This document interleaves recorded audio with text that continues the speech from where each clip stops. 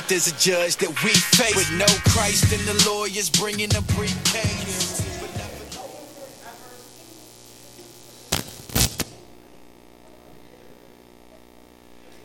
How many Bear fans out there?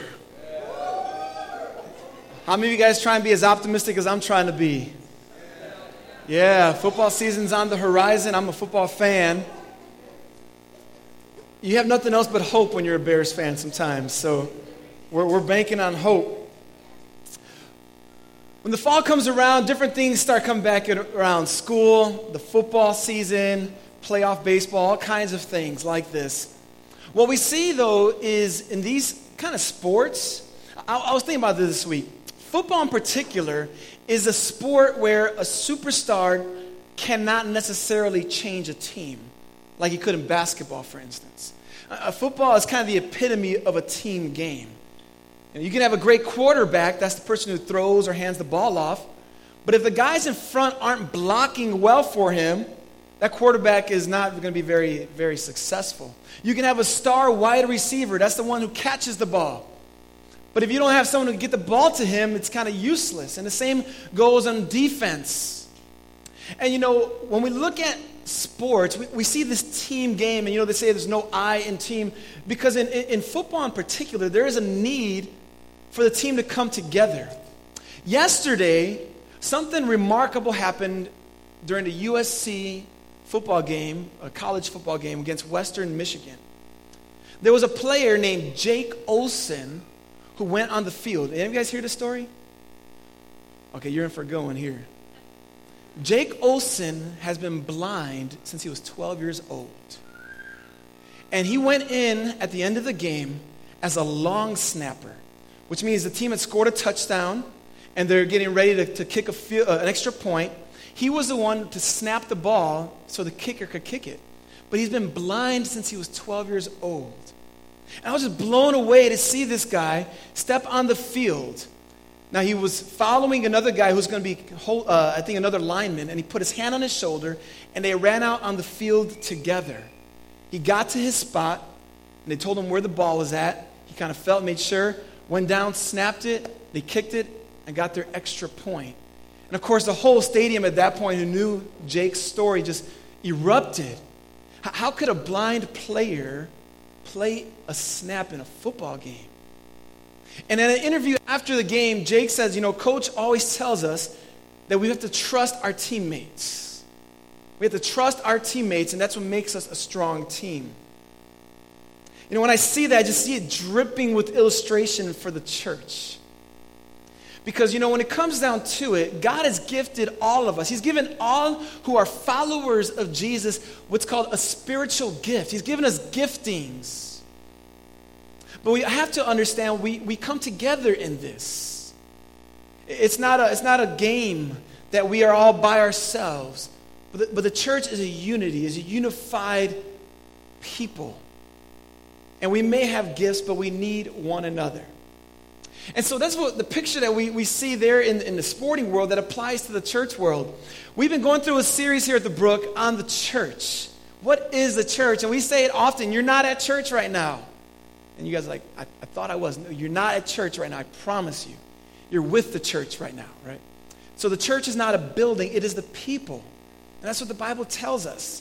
And as the people, God has given all these different metaphors and ideas of what it's like. We've seen already how God relates us to sheep, and Jesus is the shepherd. We saw last week how God relates us to family, and God is our Father. And today we're going to look at how God relates the church to a body, and Jesus is the head. And this is the picture we're going to unpack. And my hope is, as we talk about this, we don't understand some important things. Because this idea of a unified whole that all have a role to play, a part to play in the body, is something that empowers us. It helps us understand that we have a purpose.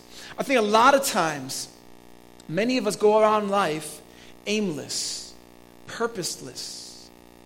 And there are a few things that grieve me, actually, when I see adults who just feel like there's no purpose in life.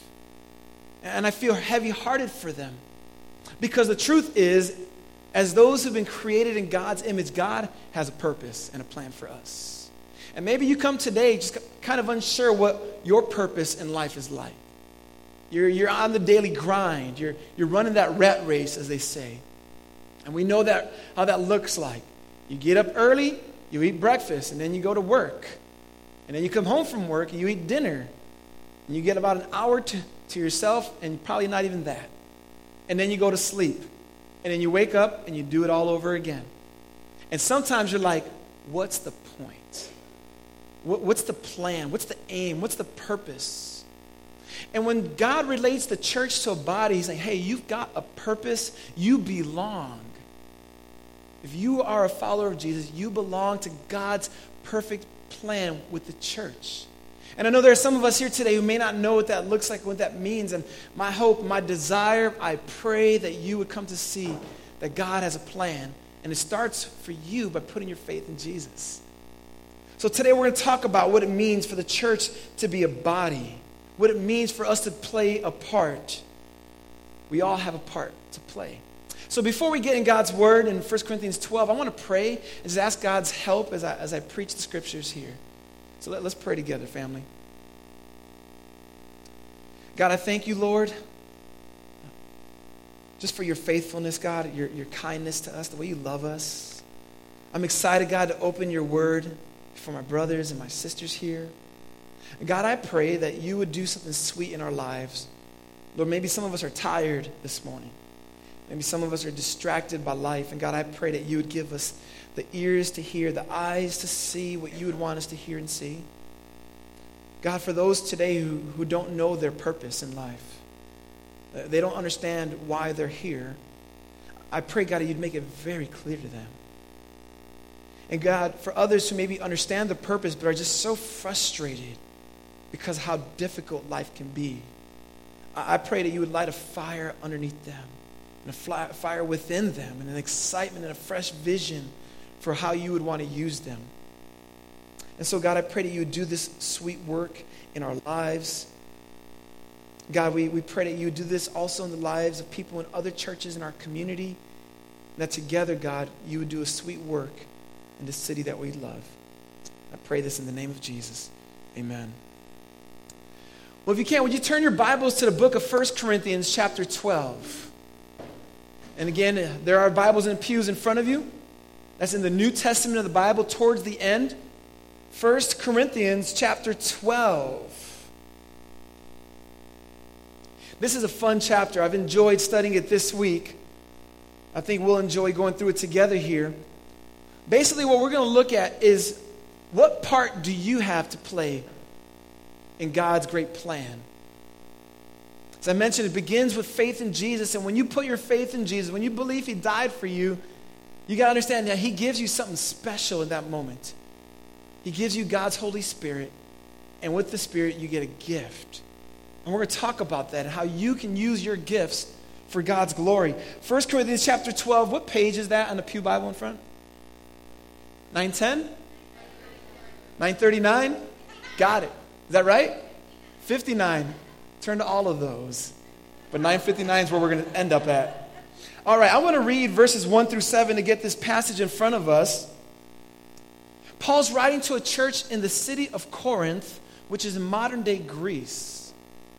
And in many cases, and as we see here, he's writing to address either a problem, correct a misunderstanding, to encourage. In this case, he's writing to correct some misunderstandings. And the misunderstandings he wants to correct is that people misunderstand their part in God's plan. Verse 1 says this, "Now concerning spiritual gifts, brothers, I do not want you to be uninformed. You know that when you were pagans, you were led astray by mute idols, however you were led.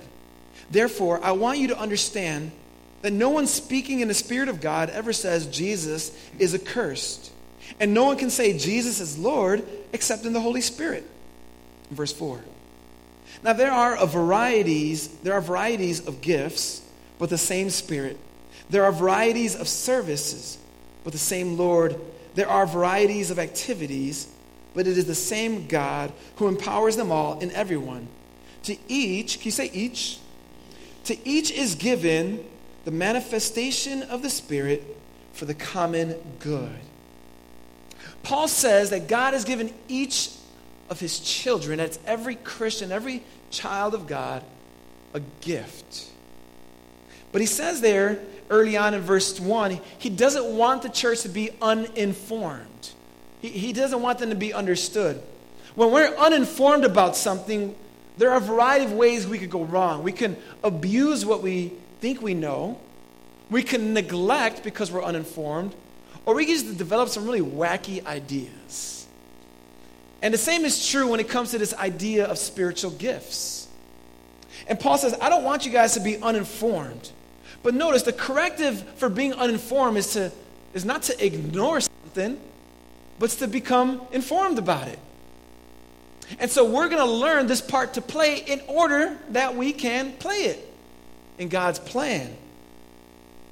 He says that the Holy Spirit, who is God himself, allows and enables the followers of Jesus to say that Jesus is Lord.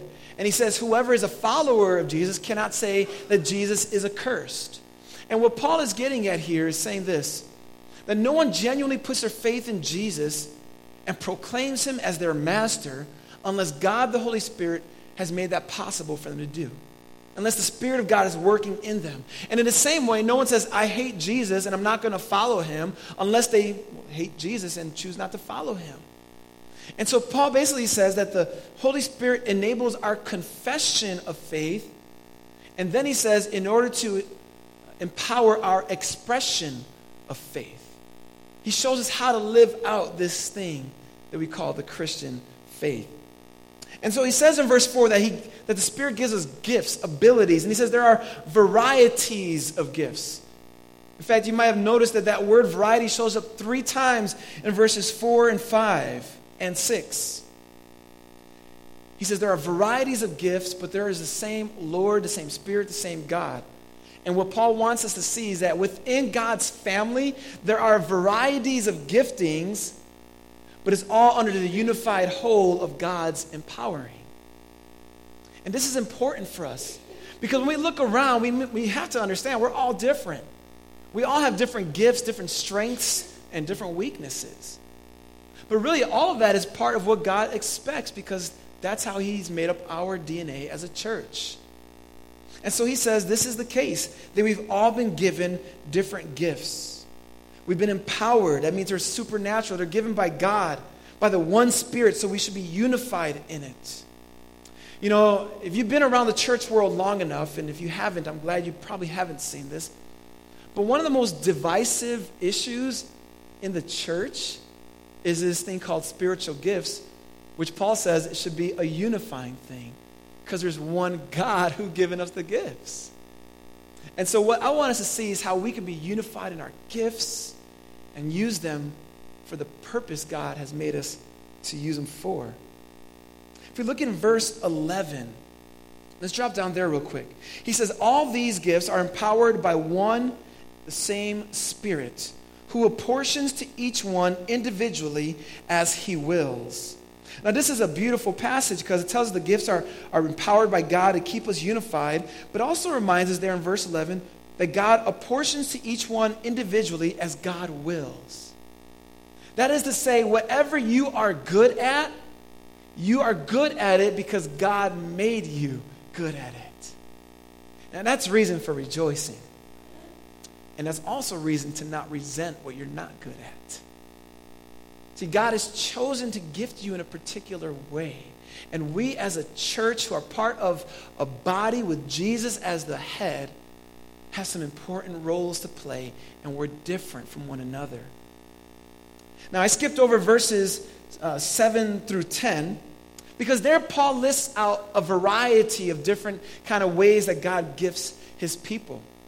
If we see here in 1 Corinthians 12, if we could turn our Bibles to Romans 12 or Ephesians 4 and 1 Peter 4, those 4 passages teach us about this idea of spiritual gifts. And what it does is it lists out about 20 different ways that God gifts people. And we have to understand these gifts are not exhaustive, nor does God say, and that is all the gifts. No, it's saying these are gifts, but not to say that there aren't other ones. So you've got to hear that out. But he lists out about 20 different gifts throughout the New Testament. And I'm going to go through pains here to mention them briefly because I want us to think about this. If you are part of God's family, which you are if you put your faith in Jesus, then you have to understand that God has given you a gift. Paul says to each, I had you guys say that word out loud, to each he has given a gift. So which means, as I read out this list, you're going to hear things say, hey, I think I'm good at that, which may mean that might be what God has gifted you at. We'll talk more about that in a moment. But here we look at verse 7. He says, to each is given the manifestation of the Spirit, that's a spiritual gift, for the common good.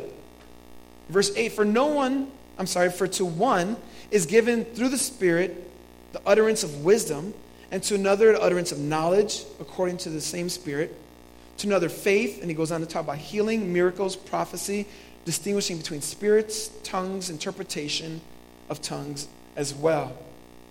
Those are all listed here in 1 Corinthians 12, and there's other ones listed throughout the Scripture. So here's one that we see here, is this idea of prophecy. A prophet in the New Testament is one who receives a word from God and speaks it to other people. And that's really what that gift is like. And there are some that God gives that gift to.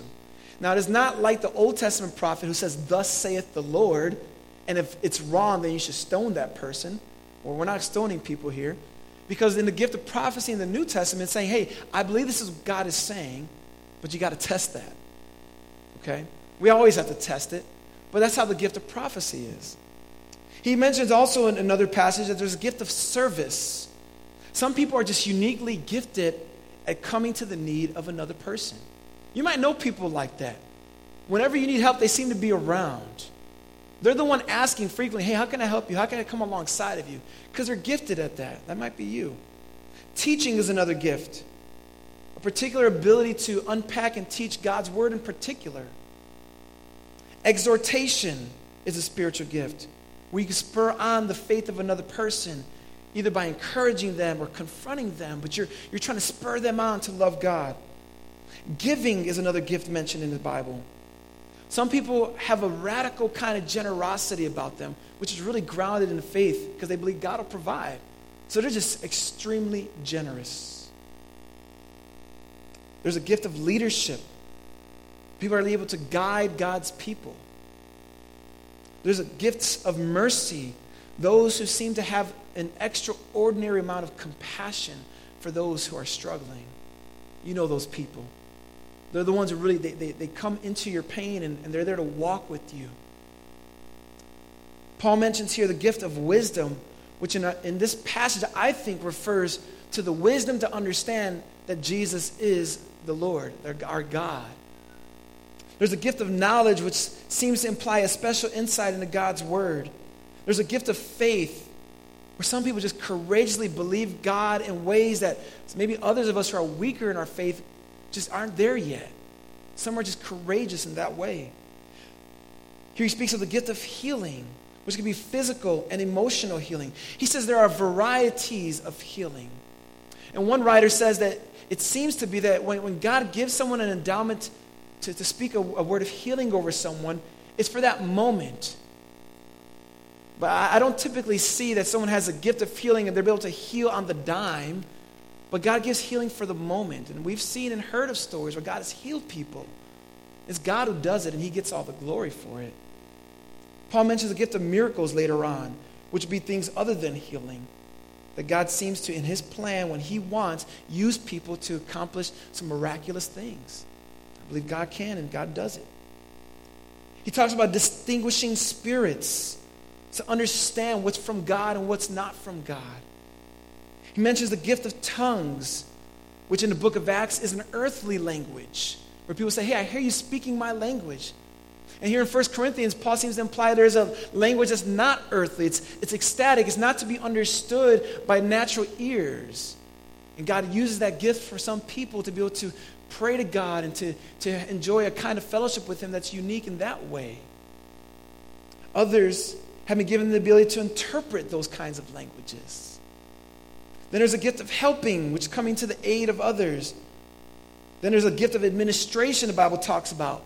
Those are the people who like spreadsheets. They like saying the word Excel. And I'm just like, that's not my spiritual gift. No. And then he talks about apostles, which in a narrow sense refers to the 12 that Jesus raised up, but in a broader sense refers to those who are sent out. And I would say those who are missionaries have the gift of apostleship, where they're sent out to start churches and things like that.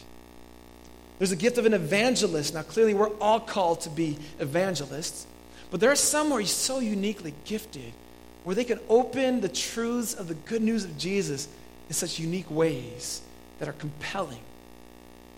And then lastly, there's the gift of shepherding, and some are just uniquely gifted at just leading God's people, caring for them. Those are 20 gifts that the Bible mentions. And again, this is not an exhaustive list, but I hope what it does is it helps you understand, okay, I've got a gift, and it probably falls somewhere in these realms. We have to understand that a gift, a spiritual gift, is a God-given ability used for a God-glorifying purpose. So what has God made you good at? What has he made you good at? And what Paul says is, well, then you have a part in God's plan. You have a purpose to use these gifts for the common good. I think sometimes we forget that the Christian faith is more than just a Sunday morning. I mean, Jesus didn't raise from the dead, get his disciples and say, all authority has been given to me, therefore meet me on Sunday morning at 10 o'clock. See you there, guys. But he says, go and make disciples. Use the gifts I've given you and let it pervade your life in building each other up. And so Paul has established that everyone has a spiritual gift. But now, how does that relate to a body? That's the question I want us to answer now. Well, look what he says here, following on. He says the church is like a body. Some of us, our gifts are like the hand. Some of our gift is like the eye or the nose or the mouth and so forth. But Jesus is the head, and we are all part of this body together. This is why I mentioned to us last week, we have responsibilities toward one another as family and part of the body. Now, I did give you guys a homework assignment last Sunday, and if you were here, I'm gonna jog your memory. I mentioned as family, we have responsibility toward each other, and the same is true as being a part of the body, to love well. And I asked you, who can you love well this week? To protect by guarding our lips and not gossiping. Again, it's so divisive to gossip. Family, if you hear someone gossip, stop them in their tracks and tell them that's not from God. I can't hear that. And if you're tempted to gossip, you walk away, you run away if you got to. That's how we protect. That's how we relate to each other as a body.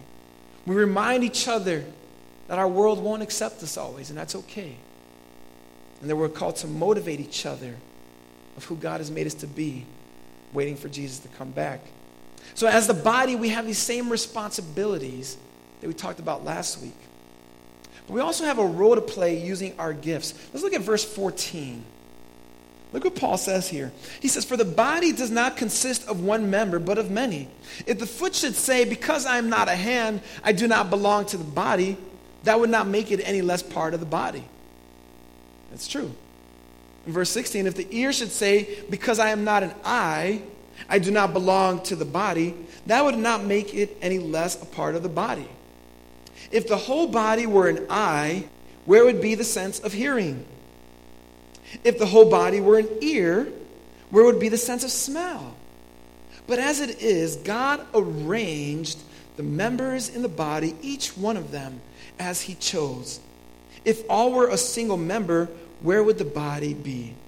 As it is, there are many parts, yet one body. I love how he puts it here. We could talk about our gifts, but when we take it through the illustration of a body, your hand cannot say, hey, I don't want to be a part of the body. You can say that all you want, but your hand is still part of your body. What Paul is telling us here is that all of us belong when we are part of God's family.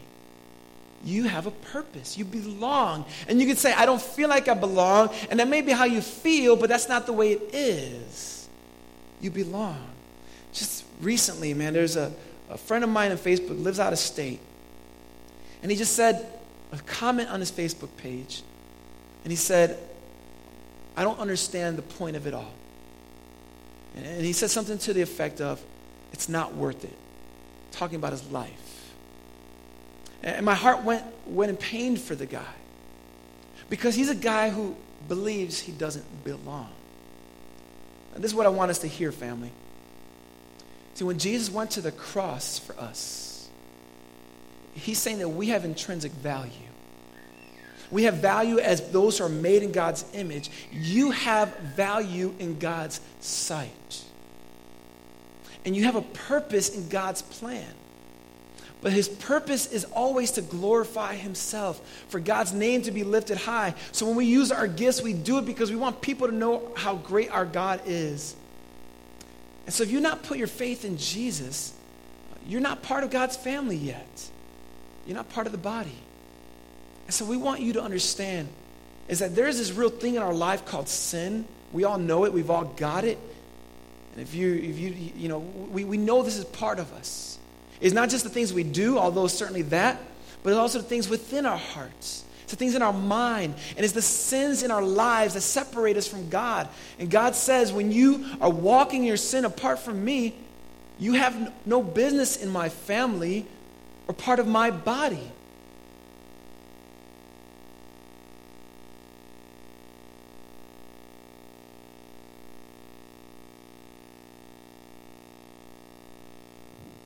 I'm not going to lose my place here. But here it is. God is a God who in his compassion has made a way for us to be a part of his family, to be a part of the body. And so when Jesus died on the cross, he took your sin, the very thing that separates you and I from God. Jesus took that upon himself on the cross so that you don't have to pay that punishment of death. Jesus died. But Jesus also rose from the grave. That's why I love how Paul says, no one who is filled with the Spirit can say Jesus is accursed, but those who are filled will say Jesus is Lord.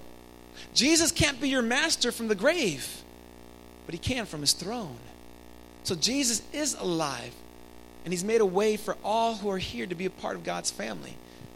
But you're not a part of God's family because you're here today.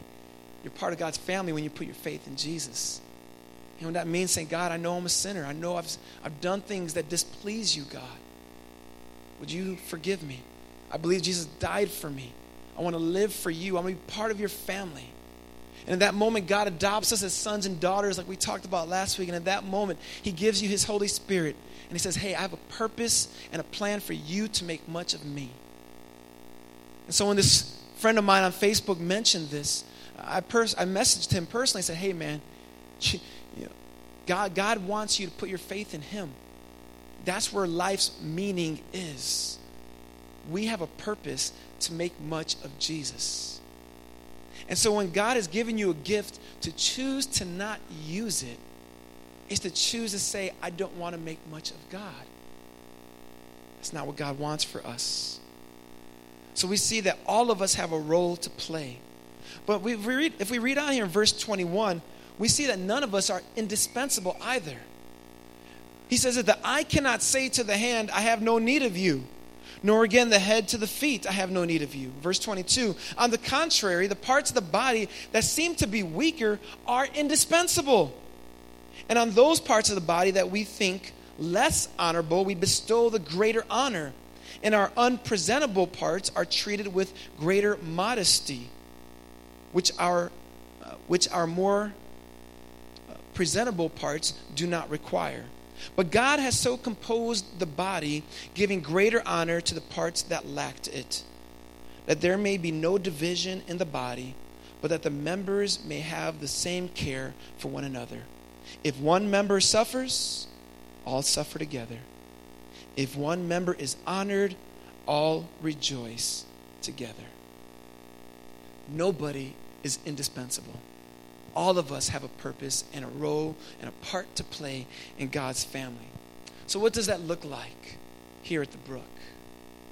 What does that look like when you go to work tomorrow, when you go home today? Well, it looks like looking around you and saying, God, where can I use my gifts? I want to give you 6 ways, 6 things I want you to do in light of what we're talking about here.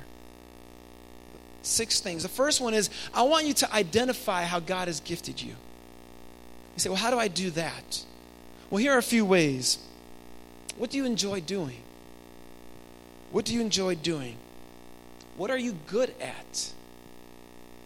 And what do people seem to say that you're good at? Sometimes we can enjoy doing things we're not very good at. You've seen American Idol, right? But there are things we enjoy doing sometimes that others say, hey, you're pretty good at that. And then what I'd say, to identify the gift, well, try it out. Try it out. You seem like I'm interested in teaching. Well, seek ways to teach. Talk with us as a leadership at the church. Maybe you're good with kids. You know what? I want to help out with the Brook kids in nursery. I want to help out that single mom who's having a hard time with their kids. I want to help out there. I want to come alongside of my friends who just seems overloaded or overwhelmed. See what you're good at and plug in. So the first thing is identify your gift. The second one's use your gift. Use it. Sometimes what we do is the reason we don't use our gifts is we compare ourselves to other people. I'm good at this, but that person's way better than me, so I'm going to sit here on the sidelines. That's why I love the story of Jake Olsen. How he said, he may be blind, but he knew he had a gift, an ability, so to speak, on that football field. Don't be found comparing yourself to other people, because that's a spiral, a slippery slope that's hard to get out of. Some other things that prevent us from using our gifts is sometimes we say, well, I did my time already. I've done that before, like it's like a prison sentence. Like, hey, the nursery might feel like that sometimes. But we've got to say, you know what? This is not a matter of doing my time. God, I want to serve you. You've given me a gift. I don't want to neglect it. I want to use it so that people see you through me. Sometimes people say, well, I don't have time to use my gifts right now. To which I'd say, yes, you do have time. You just filled it with other things. We've all got 24 hours. What do you do with it? So identify your gift. Second, use your gift. Third, cultivate your gift. If it's a gift from God, then treasure it to the extent in which you say, God, help me grow in this. Maybe you have a gift of serving people, but you may not know how to do it so well. And you're trying to grow in it. Say, God, just pray. Say, God, help me grow as a person who serves. Help me grow in my compassion. Help me understand how to use this gift.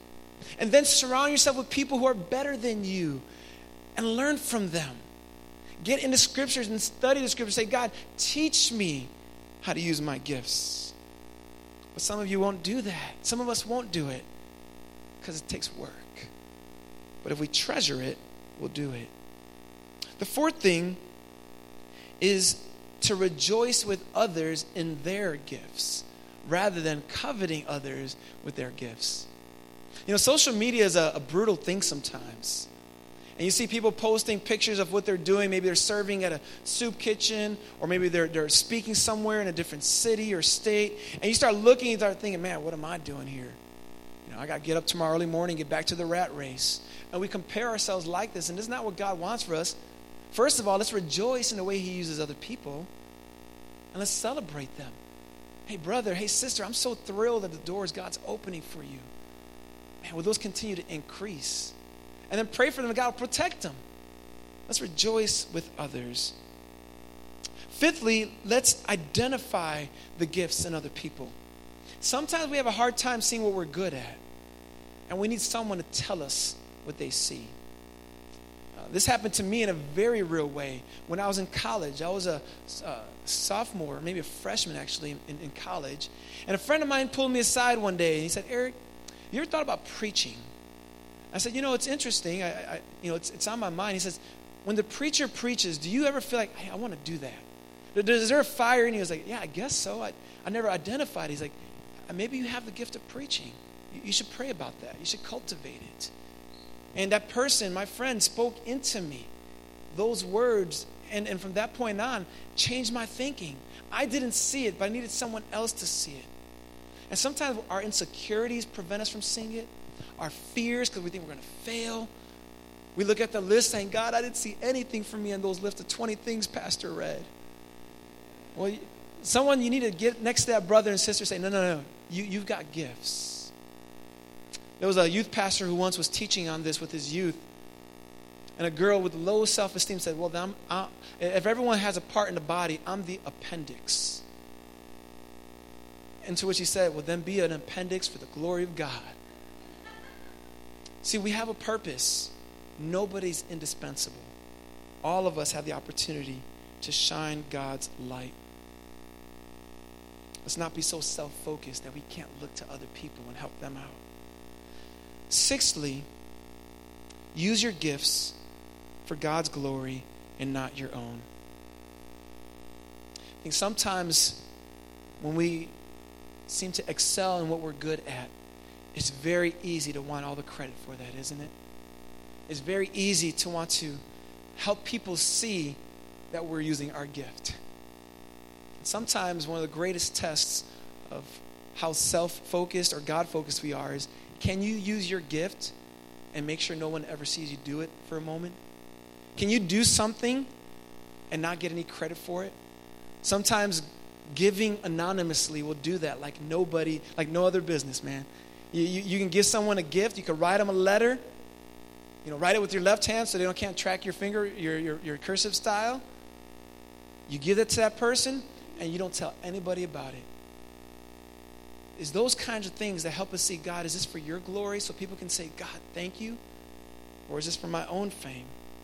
So there are 6 things I want us to see. Identify your gift. Use your gift. Cultivate it. Rejoice with others. Identify the gifts in others and use all of it so that God gets all the credit for it. We said that our gifts are God-given ability for God-glorifying purpose. Church family, I love the metaphors that God gives us in the scriptures. We're sheep. We're brothers and sisters, and we all have a part to play in God's grand purposes. If you have a hard time maybe finding out your part, would you ask others? Get connected with other people, and let's pull out the best from one another. As I mentioned earlier, maybe today you're not a part of God's family, but God's just stirring you. You say, man, God, I want what you have to offer me. I want to be adopted as your daughter. Or as your son. God, I want your purpose for my life. Well, as we close here in a moment, we do this every week. We have a prayer team that comes up. They come here in the front corners and in the back. They're here to pray with people. They're here to pray with you. Maybe today you want to make that step of faith for the first time. You say, God, I'm done trying to live my life on my own. I'm done with the rat race, trying to figure out things and being frustrated because I got no purpose. God has a purpose for you. Will you let someone pray with you? Put your faith in Jesus. Maybe there's others of you today just saying, I know what God has gifted me, but I don't know how to step out courageously. I don't know what to do with it. Man, maybe someone here in a prayer team can pray for you and help you know how to plug in. Another thing for starters with the Brook family, we have a variety of ways you can use your gifts. We have our welcome, our connection team. We have the Brook kids downstairs. You saw those kids on the stage. We need help. We need help. They're a gift, but man, we need help. Maybe it's with the worship team or the tech team doing sound and audio. Maybe it's with the real communities. Maybe you want to host a real community in your home. You're saying, I have the gift of hospitality and I've been letting it lay dormant for too long. I want to open my home. Let us know and start thinking, praying through it. God, what could I do? And then just don't limit your gifts to here, but say, God, how can I use my gifts to reach other people for you? Family, we've got a part to play. Let's be sure we play it. Let's not sit on the sidelines. Let's do all we have as long as there's breath in these lungs of ours. Let's bow our heads together in prayer. And then we're going to close in song and invite the prayer team to come on up. Father in heaven, I thank you, God, that nobody in your family is indispensable. I thank you, God, that nobody in your family is without a purpose. Father, I pray, Lord, that we would all see that in fresh ways today. That we'd have a certain kind of thankfulness. God, I pray that we would be so discontent if we're not using our gifts. Father, for others who are here today who are not a part of your family, Lord, they're still an enemy of God. They're separated from you. Lord, I pray that today would be the day where they put their faith in Jesus, that they turn from their sin, that they repent. And they can know your love in ways they've never known it before. God, we want to be faithful to you. We want to be unified as your church. And so God, give us the courage to step out. Help us lay aside excuses. Let us lay aside insecurities and fears. And say, Lord, use me for your plans. I pray all this in the name of Jesus. Amen.